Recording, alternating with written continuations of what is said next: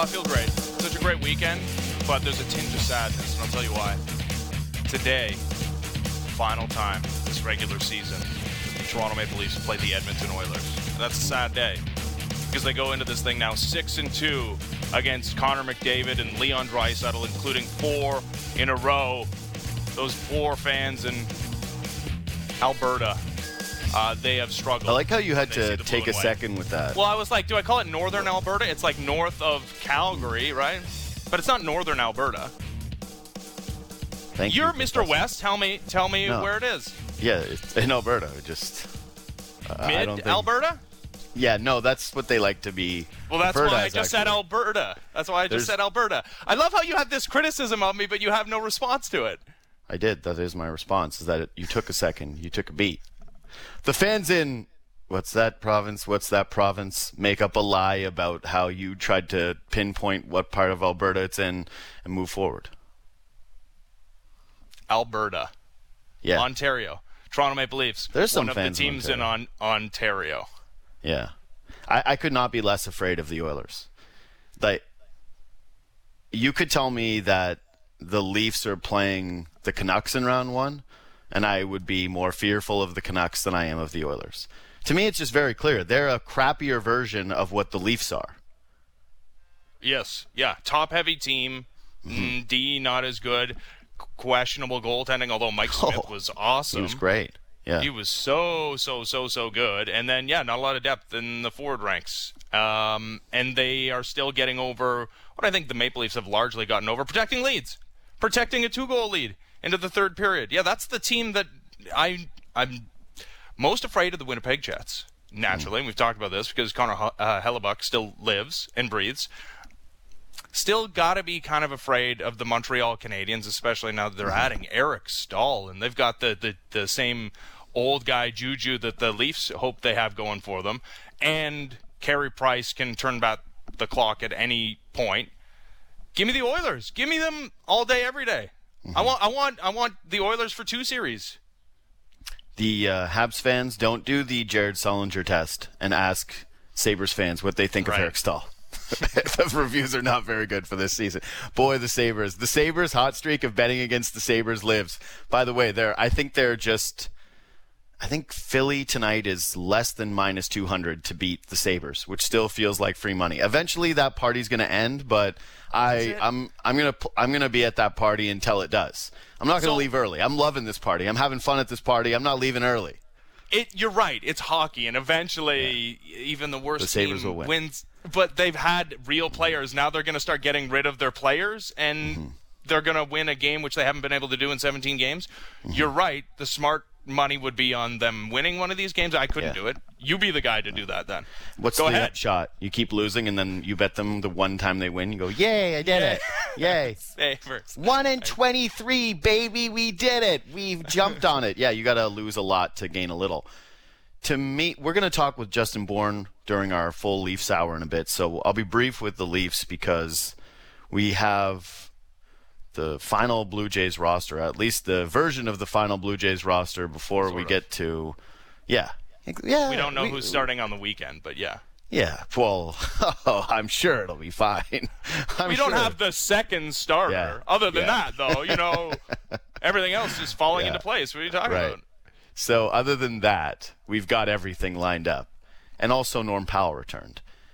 From that Oilers game, yes, I agree. I think the Leafs match up very well against them. They're just a better version of them. And the Oilers don't push them physically or play a style that I think Toronto is uncomfortable with, right? They play a style that Toronto says, this is great. We're having a blast. We're going to have a really fun time, and we're never going to feel as though we are in danger. And I certainly don't feel that as a fan watching them. Matthews' wrist looked better than it has in a while. He's been shooting it more. He's been looking more like the regular Austin Matthews. So I was very encouraged by that because the big fear, the doomsday scenario, is the one that's been going around for a while, partially because of me. But other people have said it too. No, other people have said it too. These people have been saying, whoever it is, I don't know, just in dark alleys somewhere is pushing this idea that Austin Matthews has a more serious injury than they're letting on, and that I'm not this offseason... pushing the idea. I'm saying that there was potential for it. Why else? Sure. Why else would you not rest him if it was just a rest thing? These regular season games are largely meaningless. Outside of the style points and outside of just the effort level and the team toughness, the things that they went into the year looking to address, the standings, as long as you're in the playoffs, that's what matters. Do you think there's going to be fans in the stands in Canada come playoff time for the Leafs? I don't, and I that's not to say that I don't think there should. I don't. Right, exactly. So to me, home ice is less relevant. Let's just say almost negligible. So if it means resting Austin Matthews gets him healthier sooner, then obviously you rest him. They're not, so you're scared because he didn't look like he could have any. He didn't look like he had any zip on it. Last game he did. The other two things are, one, I don't think Jack Campbell can steal the net from Freddie Anderson the way that people keep saying that he can, which is just by winning hockey games. He has to be spectacular and be winning hockey games. It has to be the combination of the both. He let in 3 goals on something like, I want to say, 15 shots at one point in that game. Oh, yeah. And we're doing the same thing where fans all of a sudden of Jack Campbell who just hate Freddie Anderson are doing the exact same routine that Freddie Anderson defenders were doing, which is, well, that's a cross-ice pass to Leon Draisaitl, and he's ripping it in the back of the net, and what do you want him to do? It's the exact same arguments. It's hilarious that it's just been superimposed onto a different faction of the fan base. When Freddie Anderson comes back, and Elliot Friedman reported that the Leafs don't believe he's done for the season, he's going to get an opportunity to take his job back, barring anything short of Jack Campbell starting to look like Dominic Hasek 2.0. Do you agree? He hasn't looked great. No. And he has not looked great. He's looked okay. You know who knows that? Jack Campbell. Right. He's very honest in his assessment of his play. 6-0 is 6-0. And there's a part of me that's like, hey, the Cito Gaston thing is kind of my go-to for this. It's like, Cito Gaston was a great manager. Why? Because he was the manager of one of the most prolific offensive baseball teams in the early 90s. Well, you know what? They won, so he gets credit. So as many bad goals as Jack Campbell allows, he made some big ones down the stretch, stopped the 2-on-1, Darnell Nurse, and stopped Connor McDavid. And now the Maple Leafs have killed off 4 straight penalties. And you know what his save percentage is shorthanded?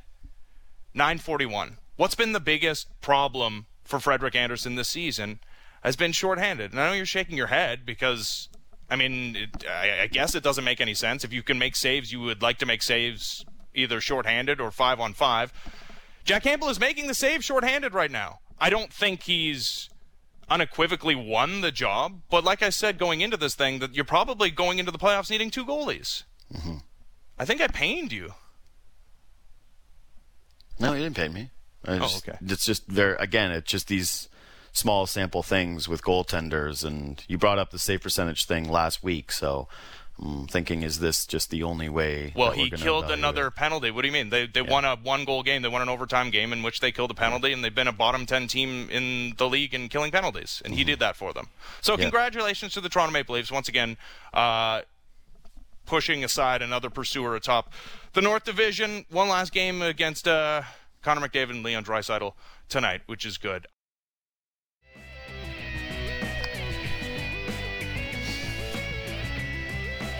All right, every Monday we break down Formula One with our next guest. No, we don't.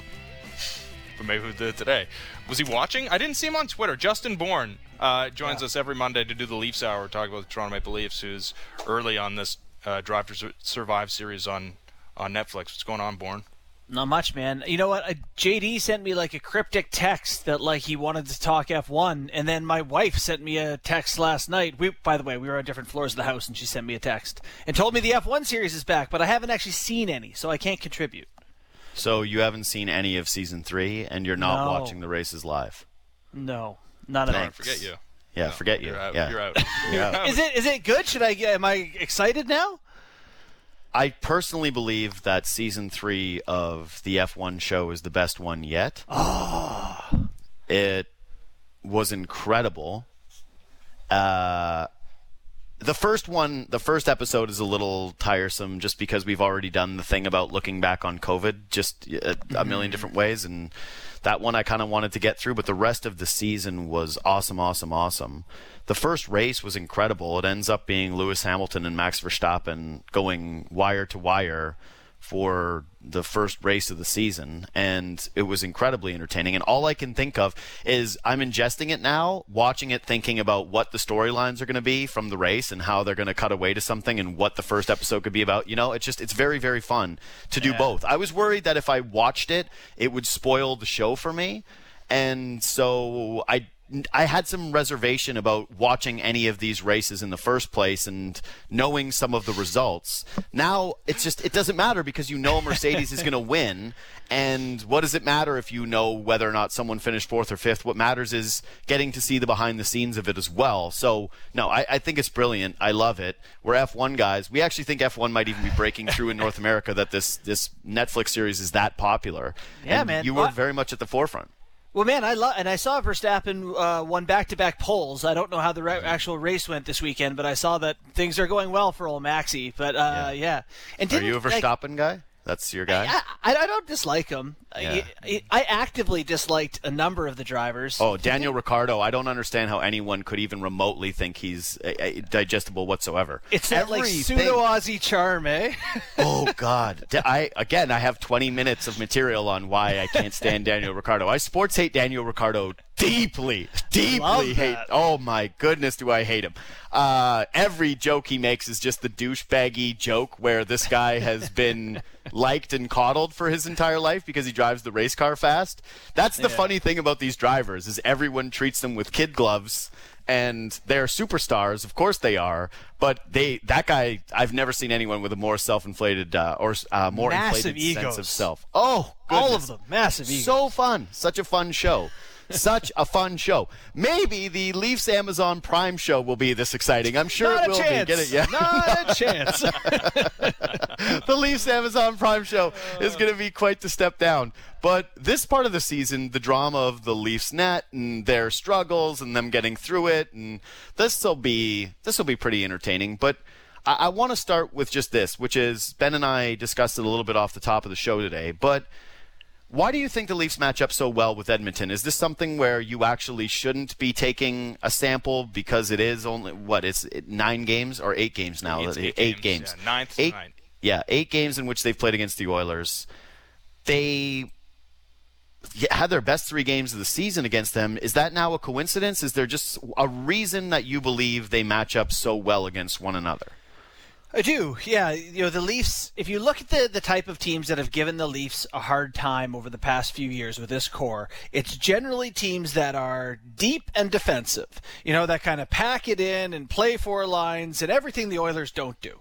The Oilers are fine to trade chances. They'll go up and down the rink with you and give you your looks. They don't make it overly physically difficult on you, and they don't have a ton of depth throughout the lineup. So it really plays into their hands. Now, they have 2 of the greatest hockey humans on earth. So there's no, if they get some goaltending, they're in every game and they have a chance. But I just think that that matchup for the Oilers is one that plays to the Leafs' strength, where, Willie Nylander and John Tavares and those guys who both scored can have a chance to be at their best. That kind of sounds like Leafs teams of prior years. Like, it's just like the Leafs are the more evolved Oilers, right? Yeah, that's that. Yeah, you could have the Neanderthal talk or Neanderthal talk, and just have the evolutionary chart. The Leafs are one step ahead of where the Oilers are. Well, and you did a great job of breaking down how the Leafs win when they're not at their best, and how their weaknesses can be exploited. Talking about getting to the net and getting some greasy goals. And there were a couple in those games. I don't know if I consider the Matthews overtime one a greasy goal. Mm-hmm. I would definitely put the first goal in the category of greasy. Do you notice any concerted effort to try and get back to those places, to get to those goals that don't exactly lead highlight shows? Yeah, I don't know. I don't know. It's tough to say if I recognize a concerted effort, but I do recognize that it's something the team knows about themselves. Like, they are aware, Sheldon Keefe has made comments to that effect about these guys getting to the inside. I actually saw a John Tavares quote from this year discussing his 5-on-5 goal scoring. I think he's got 4 or 5 on the season, which is behind, like, Jimmy Vesey had that many for the Leafs. Like, a number of guys have 4 or 5 goals or more for the Leafs at 5-on-5, and Tavares made comments about getting to the middle more. And, that sounds cliche, but, man, that's where the action is. Tavares has the great hands in tight, and so they're aware of it. It's tough to make yourself do it all the time, but, identifying your own issues is good. It's a good first step. So hopefully they can, as you know, in the big games, make that effort to be at those places at the rink. So the biggest takeaway I had from Saturday night involved that second line.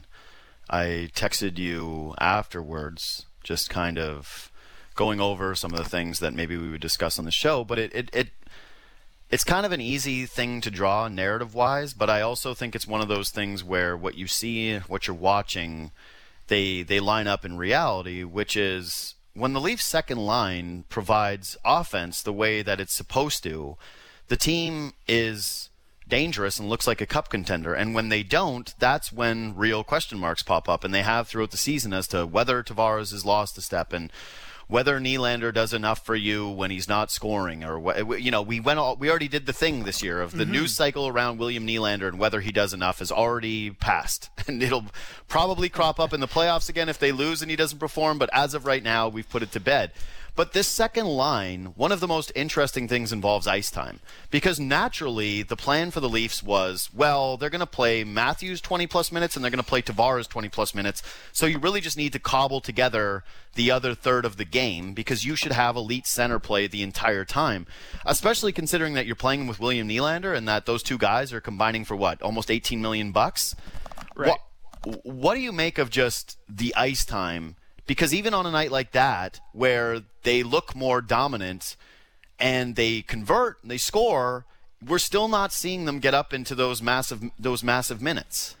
Yeah, no, it's a real question for this team. I think Nylander and Tavares were threatening like the 16-minute mark or something in a game where both guys played pretty well on Saturday night, and it's like, what is going on here? So here's what it comes down to. So I'm trying to decide whether I go the Paul Maurice route with this first, but no, I'm going to go a different way. So what it comes down to is the Zach Hyman question. So we're always discussing where do you play Zach Hyman, what's the best use for this guy, and there's no doubt that he's best when he plays with Marner and Matthews. That line's best when they have him. The problem is you want him to play everywhere. So Saturday night they play him on the third line, and then you believe suddenly you have another line you can use. You have this zip line or what are they calling it, the hem line, whatever you want to call it. Those guys can the meh line, if you like. Those guys can go up with McKayev and Engvall up against the other team's best team. You leave softer opponents for Matthews, Marner, Nylander, Tavares. Your team scores a lot of goals and you win. Here's the problem. The second you put Hyman on that third line, you're matching him up against the other team's best guys, which means he's playing a lot more, and your third line's playing a lot more. All of a sudden, McKayev and Engvall are getting a lot of minutes because you've got Zach Hyman there, and then you're making sure that you get Matthews and Marner their minutes, and that's where Tavares and Nylander go to die.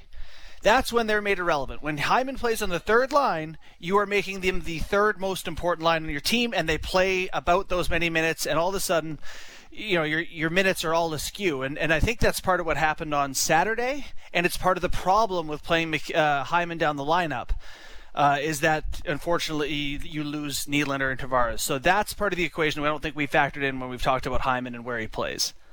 Yeah, I still think the evidence is there that you continue to play Hyman with the top line, and when they get to the postseason, that's going to be the way, because I hate doing this because it's obvious, but whenever they try to put Joe Thornton up on the top line at this point, I hate it. And he has an assist in 10 games, by the way. One assist. I just don't know what we're doing here with Joe Thornton. And to me, I was talking with a friend off air. It would seem likely, based on his play as of late, he should be a healthy scratch in the postseason. That if this team adds, that he shouldn't be on the roster, right? I'm watching Alex Galchenyuk, and I think he's doing more for you right now than Joe Thornton is on the ice. The dressing room conversation is a completely different one. I'm really not trying to discount that, and I believe there is a tangible and important impact that he is having in this room, and that when push comes to shove and they are in a meaningful game, I want to have the big bearded guy in the room calming things down if they're going awry, or providing whatever it is that he does with this team. And maybe some of it is just being a lightning rod like he is right now, but I just don't see it. And when they're in the defensive zone and he doesn't have the puck on his stick, it's not as though he's always been fleet of foot, but he looks like he's stuck in cement. His skating is not at the point where it's, oh, well, Joe Thornton's slow. It's Joe Thornton is genuinely the worst skater in the NHL. I don't know who is slower or who's stiffer or who has the less amount of acceleration, and these are things we knew, but to me it's just not, you're not getting enough out of your top two guys if he's there. Maybe it's too much to be putting a Hyman, but I think it's the right move, and Keefe thinks it's the right move because he keeps closing games with it.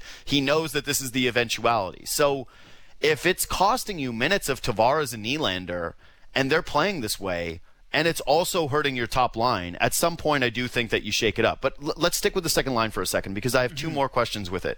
One is, Keefe has a thing where whenever people discuss John Tavares and his lack of production, he immediately goes to, yes, but he's not giving up as much as years past. Yes, but he's not getting enough credit for his defense. Do you believe this is... We play Is This Anything on the show. Is this actually something John Tavares, quote-unquote, shut down center or defensive revolution? Well, what I think it is it exposes how little most of us recognized how much he struggled on the defensive end of things in the past. You know, I think it was a much bigger issue that us not combing through the video as much as the teams. I don't think we recognized that how much of a liability they thought it was. Like, I didn't realize until reading some quotes today that, again, in the Columbus series, the Tavares line didn't even win their goals battle. You know, they were a minus on the series. John Tavares making $11 million as your second line center. Columbus had no forward depth, and he's the second. You know, he finishes in second place in this matchup. So that's not good. That's not good. And so I do recognize that he has made efforts to improve there, and sure, he's done better, and their line ends up on the ice for more goals than goals against. But I think it's been a problem, and one that they're really working on with him. So there's probably a balance of a number of things, and my hunch is it's like they've asked him to play better defensively. He also had a kid last year. They've gone into the COVID. He's gotten older. It's this whole thing where I don't know. It just doesn't seem to be coming as easy for him. But I think it's just a number of circumstances that are making him less offensively dangerous. Yeah.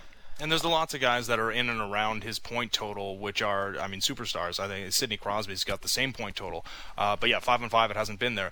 The ice time thing is weird because, yeah, it's low, super low. He barely cracked 15 minutes on Saturday, but he had 22 shifts. He had one fewer shift than Mitch Marner, 5-on-5, and two fewer in the totality of the game. He played his shifts 20 seconds less than Mitch Marner. And we did this in the Game 7 Mike Babcock's final playoff game as head coach of the Toronto Maple Leafs with the Austin Matthews ice time. Well, he had the most shifts in that game. What are you supposed to do if the guy won't stay on the ice? What are we to make of that? That he actually has the same number of shifts as the big boys, but he's 10 minutes less in ice time. And a lot of that going on the power play, you would think.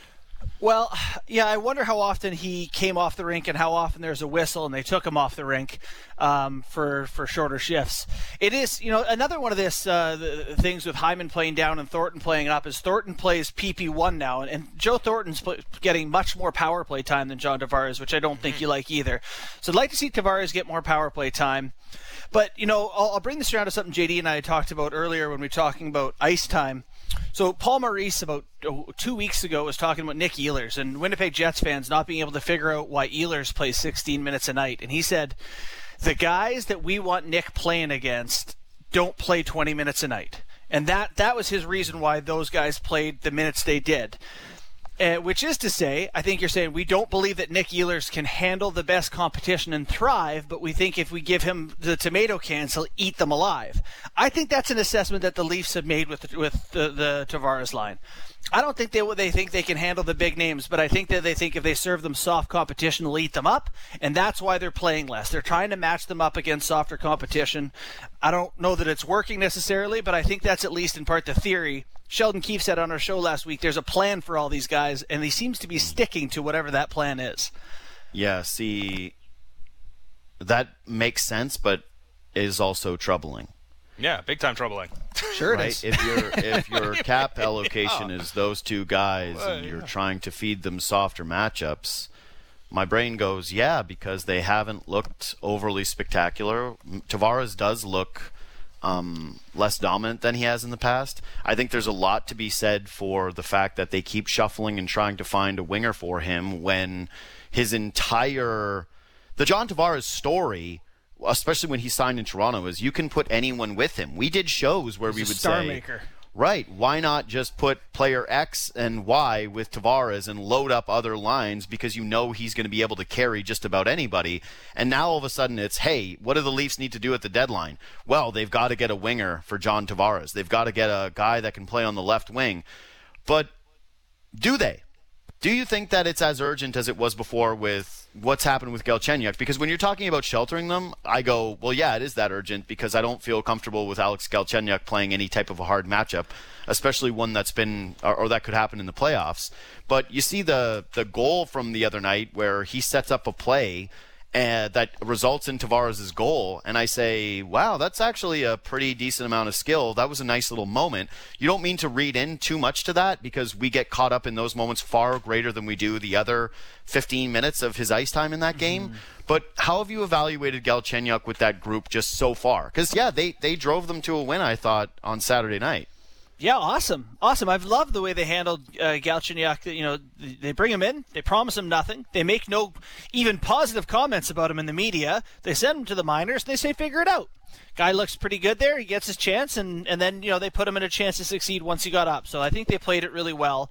But I'm going to go ahead and put a little pump the brakes on that and say, this feels like the Joe Thornton thing at the start of the year, where inevitably we're sitting here in 2 weeks going, haven't seen it from Galchenyuk, or in the playoffs and going, haven't seen it. Where'd he go? This is not someone I don't think you want to be relying on. My concern as I hear you talking about that, JD, is everyone's saying the Leafs need a top six winger, right? Okay, so you get your top six winger, and it's you're going to put them, I guess the hole is beside Matthews and Marner, do we think? Because right now it's been Joe Thornton. So you put him there, whoever this top six winger is. I don't think there is a hole there. I think, again, eventually it ends up being Zach Hyman. The whole reason why you put Galchenyuk on this line is because you know it's not going to be there come the future. It's a, hey, don't get too comfortable with the situation. Here's a great audition. Here's the place you basically need to be playing. He can't be down on the fourth line, even though it is with Jason Spezza. But you're not going to find out nearly as much about whether or not it has any sustainability or... And they went out and got him for a reason. So they must believe that there is a scenario where he can be effective. But ultimately, the logic behind it, to me anyways, when they first decided to make this move was, he's here because eventually someone else will be. Yeah, that makes some sense. I'm with you that there's like a scenario where they're like, I don't know, maybe if we play our cards right, we can get the best out of this kid in a desperate situation. But I guess where I was kind of leading towards there is that I think that the hole that needs to be filled is on the Tavares Nylander wing. Because if you if you plug someone onto the top line with Matthews Marner, then you put Hyman back on the third line. We're in the scenario where I was talking about off the top of the show, where now you're playing the third line against tough matchups. You still have this line that you want to play a ton with Matthews and Marner. And that second line is not dangerous. So in like my who's the ideal player for this team situation, I kind of had Nick Foligno come to mind, but Nick Foligno's not going to play on a line with those guys, I don't think, unless Tavares is going to play wing. But it's someone who can finish and can play in the top six, but also can kill penalties and add a inside element and a gritty element. There's not too many of those guys out there, but you got to find someone for that spot on the second line, I think. Well, it would be in an ideal scenario, though, if you went out and got a Philip Forsberg. Alex Galchenyuk keeps playing like this. You plug and play Forsberg on that top line, and then you've got Hyman in that role on the third line, and then the fixture late in games or whatever. Yeah, but that feels like fantasy camp at this point. I mean, it's only a couple of games, but it's hard to ignore what Galchenyuk's done. He's had some chemistry with Jason Spezza as well. Oh, yeah, no, I meant more the Philip Forsberg thing. Well, yeah. Yeah, The Taylor Hall thing, it doesn't seem impossible, but I don't know if that's what the Leafs need. I know it's not. No, you're right with the Foligno thing. There's a reason why his name keeps coming up, is because he makes the most sense. And now that I think the price of acquisitions are going to start to come down. They are certainly for the Leafs. You're not giving up less games left. People kept doing this straw man of you're not giving up Nick Robertson for Nick Foligno. No, duh. You know who's not doing that? Kyle Dubas. He's not picking up the phone if you're calling for Nick Robertson and the other line is Nick Foligno. But you pointed out, I was paying attention to it yesterday because I happened to put a little sprinkle on Columbus thinking, hey, their season's on the line and they're playing Detroit. You got to figure that they beat Detroit. No, they lost. And that's 2 losses in a row to Detroit. I think Columbus's season is done at this point. Now they're selling. We're going to eventually see a move there. Guys, from here, he's a pressure player. He plays well in the playoffs. He's a different style of guy. I think he fits right next to John Tavares perfectly. And it does give you a little bit more lineup flexibility. It takes pressure off the likes of Galchenyuk's and the likes of Nick Robertson's, who, by the way, I think they've got to take a look at pretty soon. If Nick Robertson is going to be any part of your plans or even contingency plans, you should probably take a look at him, even if it's down the lineup at some point coming up here. They've already cycled through a ton of guys on the 4th line with Spezza. Why not do that sooner rather than later? But ultimately, we're all coming to the same place, which is it's good that Alex Galchenyuk has played this way. He has, I would say, outperformed what many of us expected him to do, but ultimately, in an all-in season where this team has struggled to find toughness in difficult situations come playoff time, not sure you want to be riding Alex Galchenyuk for potentially up to 18 minutes. And it probably hurts your case of, well, you want to be able to play Tavares and Nylander against harder matchups. You're not doing it if Galchenyuk's on that line. Right. That's exactly right. Now, I think, when you sit down as Sheldon Keefe at the end of the day, you're in the playoffs. You don't want... I don't think you can win if Tavares and Nylander are playing 16 minutes. They're paid too much money. They're too much. The plan for this team is to have these 4 guys score a pile of goals and drive lines and then figure it out the rest of the way. If those guys aren't doing it, you're in trouble. I think you got to find a guy to play with them to make sure they're playing on the right end of the rink, and so you feel more comfortable having them out there against tougher matchups. Here's what I don't want to hear anymore, and apologies if you've said this, but I don't want to hear. Maybe the Leafs already have their deadline acquisition in Alex Galchenyuk. Yeah, don't do that. Nope. I've heard that one. No, keep burning up those phone lines. More. Add somebody. All right, more with Justin Bourne as Good Show's Leafs Hour continues. Sportsnet 590 The Fan.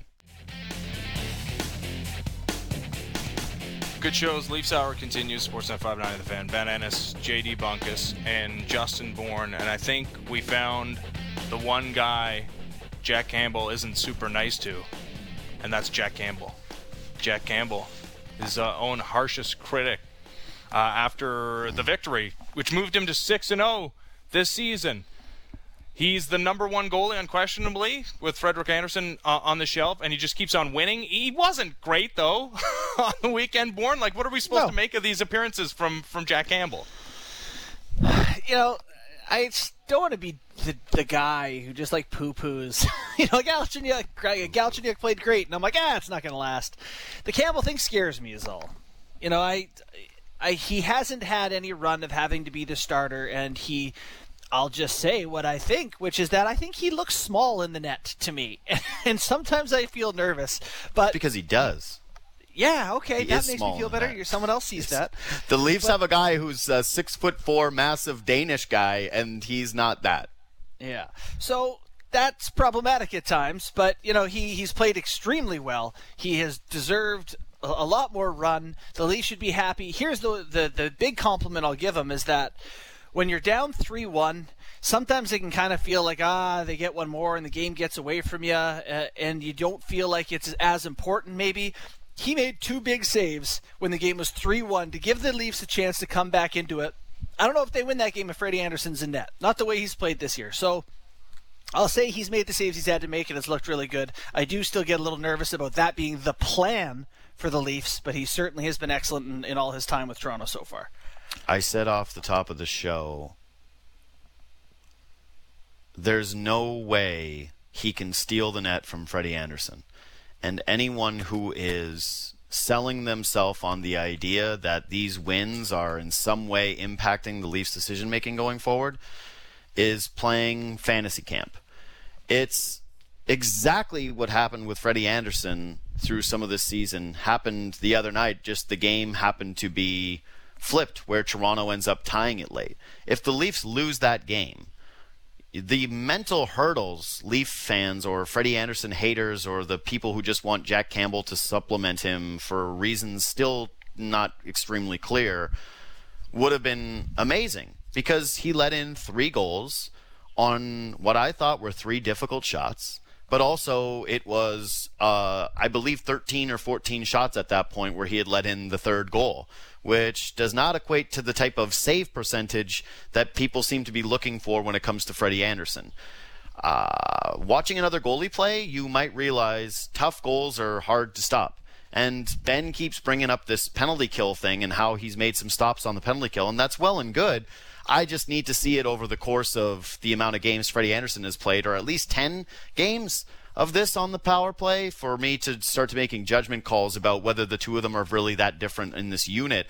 So it's great. Jack Campbell has been playing solid. He's been giving them what they need to win games. And there's no doubt he deserves a ton of credit for that. And there's no doubt you as a Maple Leafs fan should feel so much safer with the idea of Freddie Anderson blows a game in the playoffs or doesn't look good in the playoffs and you can turn to someone else, whereas in years past they have not had that lever to pull.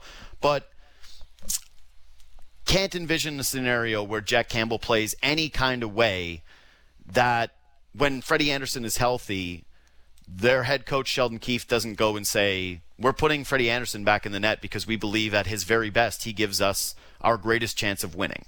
It's a tough spot for Campbell because, like, everyone has bad games, and you're allowed to have a bad game, and there's probably a bad game coming up here. That's just inevitable. But, like, for him, if he wants to be the starter for the Toronto Maple Leafs, I don't know if he gets any. Like, maybe he's allowed 1 or something while Freddie's out, and he gets another a couple of starts after that to follow it up. But, like, because of the history of Freddie Anderson, what we know he is and can be in the NHL, it would be really hard to give Campbell the lead job for the last 20 games, have him play well for a lot of them, and say, yep, we're going to put Freddie on the bench even though he's healthy. So it's a tough spot for Campbell to be in. To your point off the top there, Ben, about like the comments, I appreciate someone who's a nice guy who's trying to take ownership for like their mistakes and not blame other guys, but like, lay off a little, man. Like the comments, he's really beating himself up in these pressers. Like it doesn't even seem authentic. Yes. I don't know. Can every goal be a tragedy? Like sometimes, a couple get away from you. I don't know. Ben, do you want to do the thing? What do you thing? Well, Ben and I discussed this. Ben and I hung out on Saturday and watched March Madness and the Leafs game. And call him a nice phony. Well, Ben raised the question of, do you think that would get tiresome? And I said, for me personally, yes. It seems as though the Leafs love Jack Campbell, and there is a real mutual admiration between he and the team. And when a guy is genuinely nice, we all know this, it actually works, and then everyone does like them. There are just very few people where that is actually the case. And every once in a while when, yes, someone is beating themselves up to that degree, it becomes actually tiresome for you because you have to be, patting them on the back or telling them that like it's the fine, person, especially... Yeah. It's the person that keeps apologizing for things that aren't their fault, right? It's like, oh, I'm so sorry. It's That's like, well, me that's every nice. shift, by the way, as a player to my line mates. But you probably Sorry, had I saw you legitimate there. things to apologize for, right? Yeah. Those were Yeah, legit. you're trash. Yeah, that's like, no, sorry, that's I'm wrong. garbage. I'll be in media soon No one enough, would please. ever consider you to be the Jack Campbell of Sportsnet 590, so don't worry about it. You don't need to put yourself in his shoes. That's not a role that you're filling. What's hilarious is that, like, I do see the game well and couldn't make the play, so no wonder I was apologizing all the time. I was I knew you were open. I just sucked. I not capable of getting you the puck. Yeah, no, it's one thing to just be praising everybody else and talking about how great your teammates are and the stick taps to the defenseman after every single save. That's cool, but then be like, yeah, I can't but wait I'm for him to garbage. let one in I'm doing so that, bad. by the way. Yeah. Because he keeps doing it. Whenever he makes a stop and a defenseman clears it, he does the auto tap on the back of the legs, and I'm just waiting for a defenseman to put a muffin, a soft one up the middle, and someone to just send a clapper back towards the net and beat him, and have it just go, well, that's the end of that move. Maybe I'm just jealous, though, because I'm not as nice as him. And, I don't say enough. Yeah, we're just a bunch of jerks. We're just a bunch of jerks looking at a nice guy trying to wonder what's your game, buddy? What are you in this for? Nice. Ulterior motive. Yeah. This is really reflective of us more than it was on Jack Campbell, 100%. this whole Oh, conversation. No, it's brutal. We're the worst people in the world. Why are you trying to be nice, buddy? What's up with that? Yeah, what's your angle? What's your game, friend?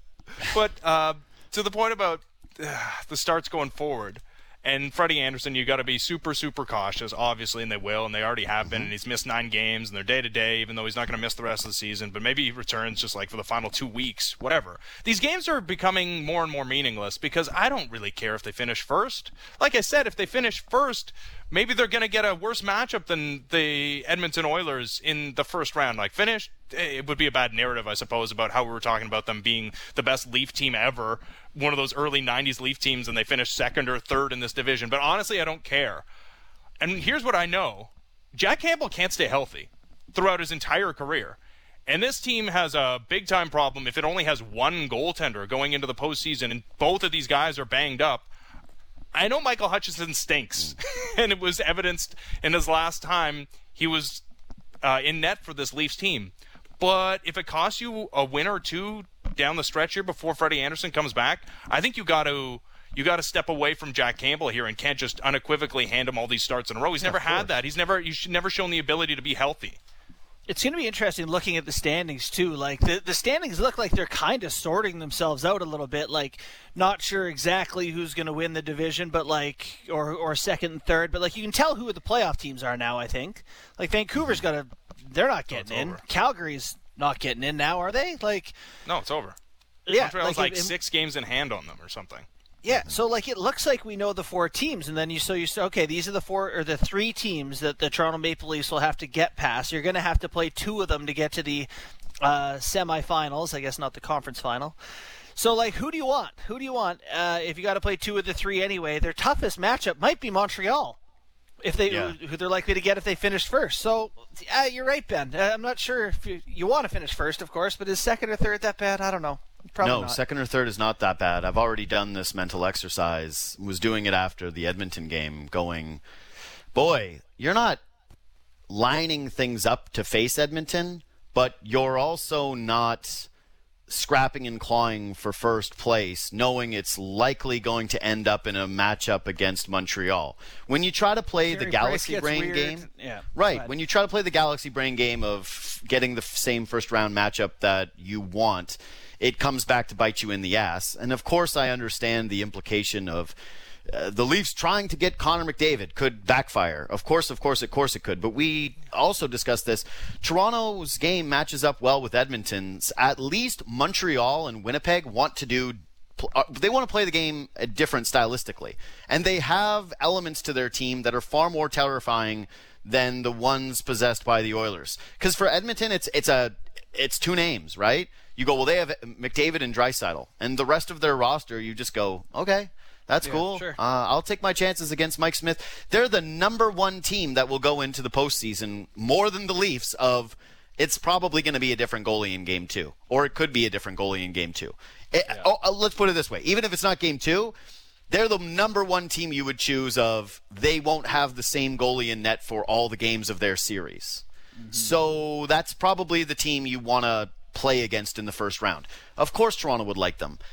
Home ice advantage to me is becoming less and less relevant. The only thing that is making sure that you're as healthy as possible. It's why if Matthews needs a rest day for the wrist, you take it. It's why if Jack Campbell is playing 4 games in a row and he doesn't have a track record of staying healthy, as Ben outlined, you sit him. It's why you don't want Jason Spezza playing back-to-backs. It's why you don't want Joe Thornton playing back-to-backs if the plan is to have him on the roster. I wish so badly they would deploy this as though the Leafs' best players are LeBron James and they're going in for a stretch run and they're trying to go deep in the postseason. Of course I would. Mm-hmm. It's going to be really interesting. I honestly believe that there's a chance that happens this year. Like, the Leafs are somewhere, knowing they're going to finish first or second in the last week or two. Like, does Matthews sit out a game or two? And by the way, does the chase for the Rocket Richard affect that in some way? But with your other older guys, certainly I could see a lot of guys coming in. I saw today Marinson and Callie Rosen got called up to the taxi squad. Like, I don't know. I don't know what's to come here. By the way, my thought was Liljegren went back down to the Marlies. I'm sure they're looking to get him some games. I think they're looking to get him some games on a different team. I was going to say, how have they not cut bait yet on that? Like, he's been like the 9th most likely guy to get into the lineup for like 4 years now. If you don't like him, maybe someone else will give him a chance. I don't know. Well, here's the thing. They don't like him, and they've tried to move him, and nobody else has wanted him. Okay, so this actually brings me to a fun game. What is going to be the most annoying thing over the next couple weeks? Is it going to be A, Jack Campbell wins games and he has definitively stolen the net for one section of Leaf fans? Is it B, putting Timothy Liljegren in fake trades where he's essentially the centerpiece or the second piece of a trade that another team would somehow covet him in a certain way? Or is it C, people who are going to pretend they've seen Alex Steeves and have Alex Steeves' thoughts, the college player that the Leafs signed? Which of the three things will make you send a DM on Twitter of, oh my God, can you believe this person? It's going to be the Liljegren thing because no one will have the audacity to have claimed to have seen Steeves, will it? There will be some audacity. There has already been some. I would never name names, but there's certainly going to be a Steve's guy or gal. Yeah. By the way, is he 5'10"? I haven't seen him. I literally know nothing. Here's what I know about Alex Steeves. His name is Alex Steeves. He played NCAA hockey. He was apparently coveted. I had never heard his name before he was signed with the Toronto Maple Leafs. Now all of a sudden it's, hey, could Alex Steeves be the missing link for the Toronto Maple Leafs Stanley Cup hopes? That's what happens here. It's the best. It's the very, very best. So we all agree it's Alex Steeves takes? Alex Steeves takes are number one? Hold on. I just need to know if this guy's 5'10" or not. Yeah. 5'11". 5'11". Yeah. Oh, wow. He's a monster on this team. Yeah. But anyway, jokes aside, it's going to be the Liljegren thing because, I don't know, can we still trade Bracco? Can fans still trade Bracco? Is Bracco on the Leafs? No, he was not. Yeah, I thought that's why. Yeah, that was the joke. That's the joke. Yeah, but having him in all the deals, so yes, that's going to be annoying. We'll see what other fantasies happen and what actually happens in real life. It's just funny because if you speak with anybody who knows the Liljegren situation, it's immediately, this guy is he lacks hockey IQ that is needed at that level. And while there is a lot of skill, the myth of this guy dropped in the draft because of mono is completely removed. This guy dropped in the draft because he's got no hockey sense.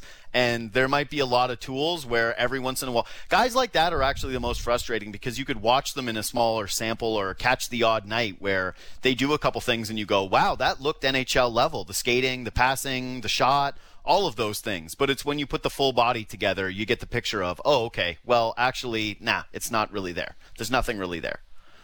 I think the biggest thing, if you're a small defenseman, is you have to be exceptional. Like, you have to be exceptional on the offensive side of things. He's been good for the Marlies, I'm told. I haven't watched enough to know, but, it doesn't seem like that's I'm relying on the information of others as well. But from people I've discussed it with and people who I respect, it's essentially been a unanimous. There's no way this guy's ever going to be more than a seventh defenseman on a team. It basically the scenario which they had, God, I've already forgotten the guy's name. that they had here. My brain's already flushed it. He's no longer on the team. Now you're making me do it. Does anyone remember the name of the seventh? Mikko Lehtinen. No. Mikko Lehtinen. Yeah. That you're hoping it's a Mikko Lehtinen situation where he's a seventh D and you bring him in based on if you lose a certain type of guy. But yeah, I wasn't expecting to do Liljegren talk today. I got to admit. Well, but he is. It's true that he was just like an injury away or two from being in this lineup. And knock on wood, the Leafs defense core has been remarkably healthy this season. You just had the one Muzzin facial injury, which was rough. But you suffer an injury now. Like it's why I think they're going to add a defenseman. The idea of one of those bigger name defensemen is probably unrealistic because it's not your number one priority. But they are an injury on that blue line away from being in a real bad shape. Yeah, I just think it's something you can add easy. The article I'm considering writing right now is a power rankings of Leafs that hurt you the most if they're injured in playoffs. Like who really affects you the most? I thought of that, Ben, because you mentioned Jake Muzzin. But it's like Matthews 1, Marner 2, and then I don't know, Hyman then Muzzin. Bourne, I was just going to say what a thrilling article idea this is. Hey, you know who hurts you the most if they get hurt? The best guys. People go, whoa, really? No, but it's Hyman and Muzzin who I don't think people have up there. You know? Yeah. Muzzin ahead of Hyman. You know, I actually believe Muzzin, the fan base has come around to actually, this guy's our best defenseman. After Justin Hall has been a terrific story, there's no doubt that you could sneaky make the case Justin Hall is Kyle Dubas's best move as general manager. Could you not? Sure. I was actually just thinking of Muzzin. I was thinking Sean Durzee's in the American League. Carl Grundstrom plays 10 minutes a night for LA. Yeah. Whatever. The trade has been phenomenal. I meant more, the idea that the Leafs were going to bring Marlies up or that they were going to find players around the fringes better than anybody else, that hasn't really panned out. There's no Leafs that are the fringe Leafs where, they were undervalued commodities, right? Malgins and Patans, how many of those dudes haven't come around? In fact, it's been the opposite where the most successful names that have worked out for the Leafs have been the veteran players like Wayne Simmons and Jason Spezza, who are hometown guys that signed for cheap, which has been every fan's take since the beginning of the Toronto Maple Leafs, which is bring the hometown guys who care and have a track record home if they'll sign for less. Yeah. Hall is the one guy where he believed in him and he panned out to be a top 4 defenseman, someone who was not in the lineup to a top 4 defenseman, and I believe a legitimate one. But there was a moment where we were talking about Justin Hall as though he was the Leafs' best defenseman, and then guess what? He played a little stint without Jake Muzzin, and we went, who the hell is that guy? That is not nearly as good. And it was because Jake Muzzin was gone. Jake Muzzin is the fixer. He is to defensemen what John Tavares used to be to wingers, where you can just basically put anybody with him. We had a Nikita Zaitsev moment with Jake Muzzin, where there was a case to be made to keep Barry moment. Right. There was a case to be made to keep Nikita Zaitsev because all of a sudden he looked fine when he was next to Jake Muzzin. They cannot lose Jake Muzzin. It's a non-starter. It's between he and TJ Brody as the most important Leafs defenseman, and to me it's Muzzin for sure. What was wild is so I've had jaw issues from a hockey puck, as you guys know. A number of surgeries, very tender, couldn't eat an apple for a year, that whole thing. And I saw Jake Muzzin with his bubble on, and he took it off last game, and he throws himself into the corner. I honestly think I'm either such a coward or these people have just insane fearlessness, like running around with a broken face into corners after. I don't know, man. I don't have it. Muzzin certainly does. It's both. It can You're be both. A coward, and he is incredibly brave and tough. Yes. Yeah. It's not a one or the other scenario here. It's a very clear. The answer is both. Maybe I'm. Yeah. No, you're probably right. Yeah, I'm definitely right. There's times where it's debatable whether I'm right, and I claim to be right a lot more than I actually am. This is not one of those times. No. And you're not getting any pushback from me because I'm a coward. Yeah, because you're a coward. Yeah. Exactly. Hey, you can eat an apple now. So congrats. Bourne. And I delight in that. They're delicious. Apples suck. Apples are the most overrated fruit. They're bad for your teeth. They're acidic. That's a Twitter take right there. No, you have to. I thought apples they were good for your teeth. No, apples are good if you cut them up into slices and there's peanut butter involved. But that's just a statement of how great peanut butter is. What it's are you, not like Labrador? Yeah, Labrador. No, everyone likes pieces of apple with peanut butter. That's obvious. That's the number one way to consume an apple. It's also not fair because we live in Canada where fruit is trash, and you go to other countries and you go, this is what you have, this is fruit, this is what fruit is for you. No. I grew up in BC. Do not talk apple smack at me with your Ontario, whatever you're getting out here. Or BC. Yeah, no, everything about BC is great. Keep telling the world that. That's your guys' move, is that we're the best and we have all the best things here, and then really there's no evidence of that. Yeah. It's just angry people in Ontario. Yeah. All right, You're one of them. I know. More Apple and F1 talk coming up on Monday. Apples Borny. are trash. All right, thanks for having me, guys. Apples are for horses. Yeah. Feed it to a horse. Okay. Didn't know you had such strong apple takes. Apples are Who good. Who likes apples, genuinely? I like apple is just a desperation snack where you go, oh, what are you going to have? Apple. What's your favorite fruit then, smart guy? My favorite fruit, I don't want to say because it's What do you mean? Oh, okay. This is great. What is it? My favorite fruit is watermelon. Yeah, I love watermelon. But the best fruit, I would say, is strawberries. Strawberries blueberries are excellent, bananas are excellent, but apples are just, like, compared to those fruit, it's non-starter, right? But an apple is just easy to consume. You wash it off, you give it a little polish. Yes. If the argument is practicality, apple is at the top. It's why it exists. Is because it's practical, because you can just shine it and eat it. But if strawberries were that easy, if it was easy to get on the subway with the strawberry juice dripping down your face. The baseline for apples is clear, right? You know what you're getting with an apple. Whereas with the other ones, it's tricky. You can get amazing blueberries, you can get bad blueberries. Apple is just a baseline flat. It's just okay. And then every once in a while you get a Fiji apple that's incredible, but it's a one-off. You get one a year. One great Fiji apple a year, and then the rest is just mediocre apple the rest of the season. I'm telling you, this is the only apple take that it's a plateau. I will say that I don't get excited about apples, obviously. No one gets excited about apples. Crazy no talk. One. The people who get excited about apples are called horses. Yeah. All right. They're not people. With that. They're horses. All right. All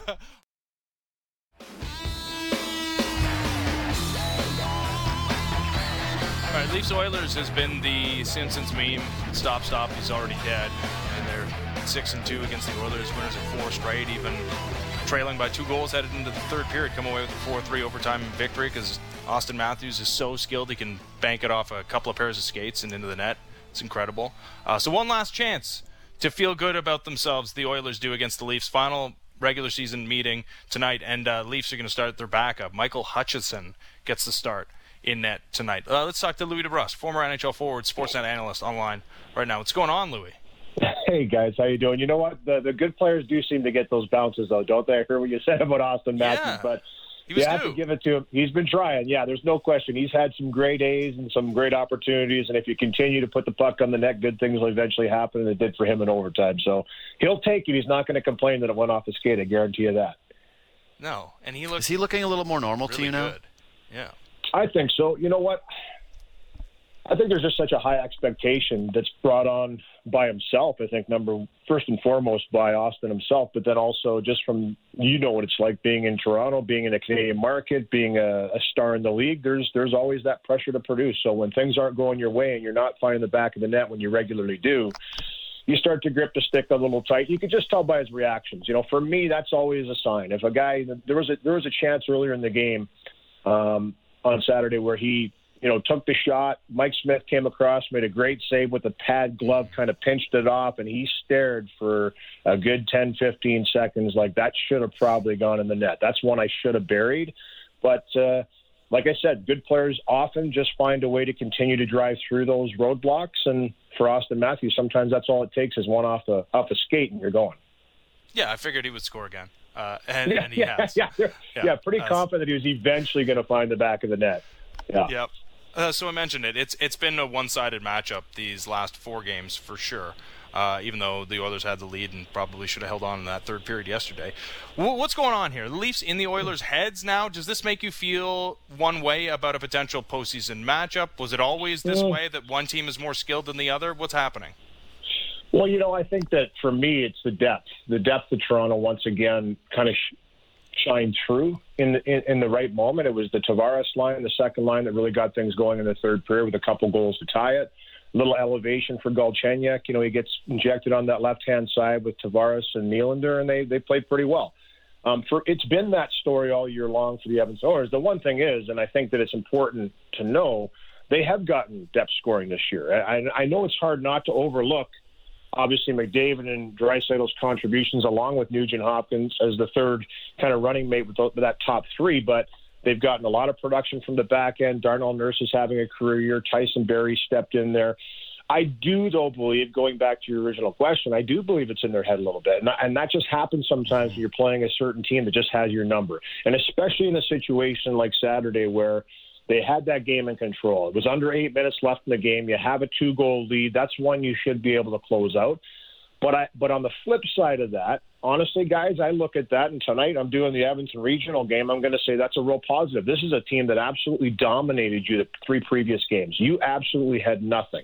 Now, I will say their starts were really good in those 3 games that they lost to the Leafs in Edmonton, but they just never were really able to continue that pressure throughout the game. And the Leafs, throughout those last 3 games before Saturday, continued to get better throughout the game. Well, we saw a little bit of that again. I believe Toronto had the better first period. I really do. I think that Edmonton turned the puck over too much. I think they were sloppy with it. And as a result, you gave a team some confidence and flow into a game where they had possession for a long time in the offensive zone.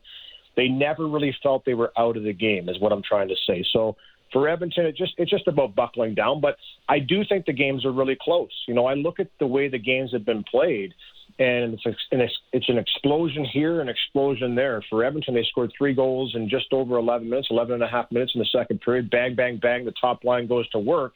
And we've seen that all season long. Now it's about shutting it down, but credit the Leafs. They didn't go away. I thought that game was in the bag. I really did. I thought, listen, this is the game they're going to win, because I just didn't necessarily see those super high-quality chances for the Leafs. But then they continued to push in the third period, and that's just a sign of a good team. So I do think it's 2 very good teams going at it. I do think that the series has been great to watch, even though some of the games might not have lived up to some of the hype. But listen, we're talking with a ton of elite talent on the ice, and I expect Edmonton to make it a more difficult game tonight. That would be the game plan for me if I'm Edmonton. Listen, a guy like William Nylander, I think he scored half of his goals against Edmonton this year. You have to be aware of him. This is a guy now that you have to circle on the board and say, hey, for whatever reason, this guy seems to have really good games against us. We need to make sure we're aware of him. John Tavares is coming on strong too, so it just makes them that much more dangerous. But I look at this more as a positive, though, guys, from Edmonton. This is a team that absolutely dominated you, and you should have probably won that game Saturday night. Keep that same mentality into the game tonight and see what happens. Yeah. It also shows what we've been hoping to see from the Leafs. And not to put too fine a point on it, but that they're tougher, that they are able to overcome that adversity and use that depth in order to get back into a hockey game where it looks like it was slipping away from them. Especially, Edmonton gets that third goal at the end of a period, and that can just be so deflating. And the fact that they came out and still played tough and still played well and won that game, I thought tells you a lot about where the Leafs are at. And it's why they're going to add, right, Louis? I guess. I shouldn't say they're definitely going to add, because it's getting late in the game here, and we keep being told that the Leafs are going to make a big, bold move, but we're waiting and waiting and waiting. It hasn't been the same case with Edmonton. There doesn't appear to be that same kind of urgency, which I wonder if you think that there should be, and what they could even possibly do heading into a deadline like this where you still have quarantines, there's all these different issues. But, yeah, maybe Edmonton is actually the team that needs to inject a little bit more depth than Toronto if they want to beat them. It's interesting because I think they're in different positions. Although we like to compare the 2 teams, I just think the Leafs have had a little bit more experience than Edmonton in that regard. They've made the playoffs the last 4 years. Now, I know they haven't gotten out of the first round, but that experience is vital. That's building every single year to eventually make a run, to eventually say, okay, first round just isn't good enough for us anymore. We want to go further than that. So I look at the Leafs, and I think they're certainly buyers at the deadline. I don't consider them sellers whatsoever. They're looking to add. They're looking to go for a run. They should, rightfully so. For Edmonton, they're just a little, in my opinion, they're just a little bit behind in that development, but they're getting closer. So I don't consider them sellers necessarily. I would say if they could add something that can help them down the stretch into the playoffs, that would be that would be something they'd look to do. For Ken Holland, though, right now, he still has to figure out, in only his second year as a general manager here in Edmonton, there's some housekeeping to do here. There's some things that he needs to certainly fix. He certainly needs to deal with. And then from that point forward, then I think you can start to build towards what you're ultimately always trying to build towards, is a consistent team that puts that effort every year, that can continually be a contender, can get in the playoffs and start to make some noise. And once you get in the final dances, we've seen anything can happen. So the number one priority is to be a consistent playoff team, and then take it the next step and see how far you can go in years to come, because you have Connor McDavid and Leon Draisaitl in your lineup. I mean, you have to build around that. You have to be successful with that, in my opinion. You have to eventually build a team around that to work. But for the Leafs, yes. And this is another thing that you brought up a really good point. And I think Toronto is dealing with a lot what Edmonton has dealt with over the years. There's such a negativity with, oh, here we go again. It's the same season. But I think Edmonton has changed a lot in the last couple of years under Dave Tippett. I truly do. I look at this team, and being here for as long as I have, I see great differences in this team, the way they're playing, and the structure they're playing with has allowed them to be right in the hunt, right there with the top teams in this North Division. For the Leafs, I'll say the same thing. I see huge differences, and I think that a lot of times the reputation precedes what we feel about a certain team, and especially in Toronto, we know what it's like. But I look at that team, and I said it right from the get-go. Their back end is bigger. Their back end is stronger. They have guys that have been in situations, guys like Jake Muzzin, who's been around the block a few times and says, listen, he's settling into his role there.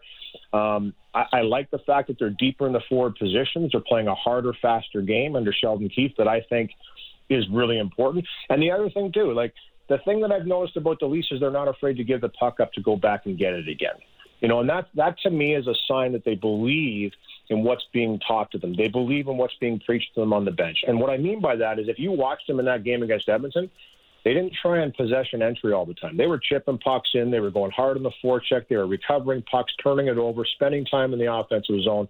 In the first period, they probably should have had 4 or 5 goals, to be honest with you, because there was one shift in particular where Edmonton turned the puck over at least 5 times to give them opportunities again, and it just didn't happen. So credit Mike Smith, because he held them in there, and that's just part of being a goaltender is you're going to have to weather storms at times. But what I like about the Leafs is that they can beat you in multiple ways, and they're trying to figure it out. They're putting it together. They went through a real lean stretch there for a bit. They've kind of battled back out of it, and that's going to be the season that is this year. That's just going to be every team's going to have to go on those ups and downs. But there's no question that both of these teams we're going to see tonight are better than they were the year before and better than they've been in years past. So I think that's a positive for both. And I'd take a 7-game series between these two coming up. It'd be awesome. You know what? Yep. And I got to tell you, I wouldn't be surprised if they played each other and went 7. That's what I'm saying. I know that we put a lot of emphasis on the regular season, and rightfully so. But once you get into playoffs and it gets a little more nitty-gritty, it gets a little more physical, a little more clutchy, things change. Things change a lot, and it brings out the best and the worst in people, and that's why we love it. That's why it's the best thing in the world is the playoffs. So I would love to see these two teams go at it, though. I would love it. I think that'd be fantastic. But there's going to be a lot of teams in the mix that are going to say, yeah, you know what? They could be the competition early on, too. It's going to be outstanding regardless of what it is because we've seen these teams all year long, and I think that we've all been kind of mentally been building towards this, saying this is all just a prelude of what's about to happen come May. It's going to be outstanding, and we're looking forward to it. Louie, great stuff. Talk to you soon. All right, guys. Thanks, Louie. Care. Anytime. Yep. Take care, man. Louie DeBrusk. Yep. The Oilers didn't get pumped like they did in those 3 games in Edmonton, so they can hang their hat on that. Congrats. Got a point. Way to go. Good job. It's better than, hey, Michael Hutchison. What did Michael Hutchison give up against them last time? Did he shut them out? Yeah. He got a shutout. The only goal they gave up was Freddie Anderson starting Game 3. Yeah. What are you talking about? Yeah. So they see Michael Hutchison. They see a brick wall. They don't know. They don't know. This is a true Ryan Merritt situation where they're looking at him and shaking in their little booties. Yeah, all of a sudden. Little booties. Yeah, all of a sudden, you're playing the Paul Maurice card of final game of the series. You get to pick up the victory with your inferior goalie and then truly send a message, win 7 in a row, take 7 of the 9 games between these two teams this season. Talk about it tomorrow. Bye-bye.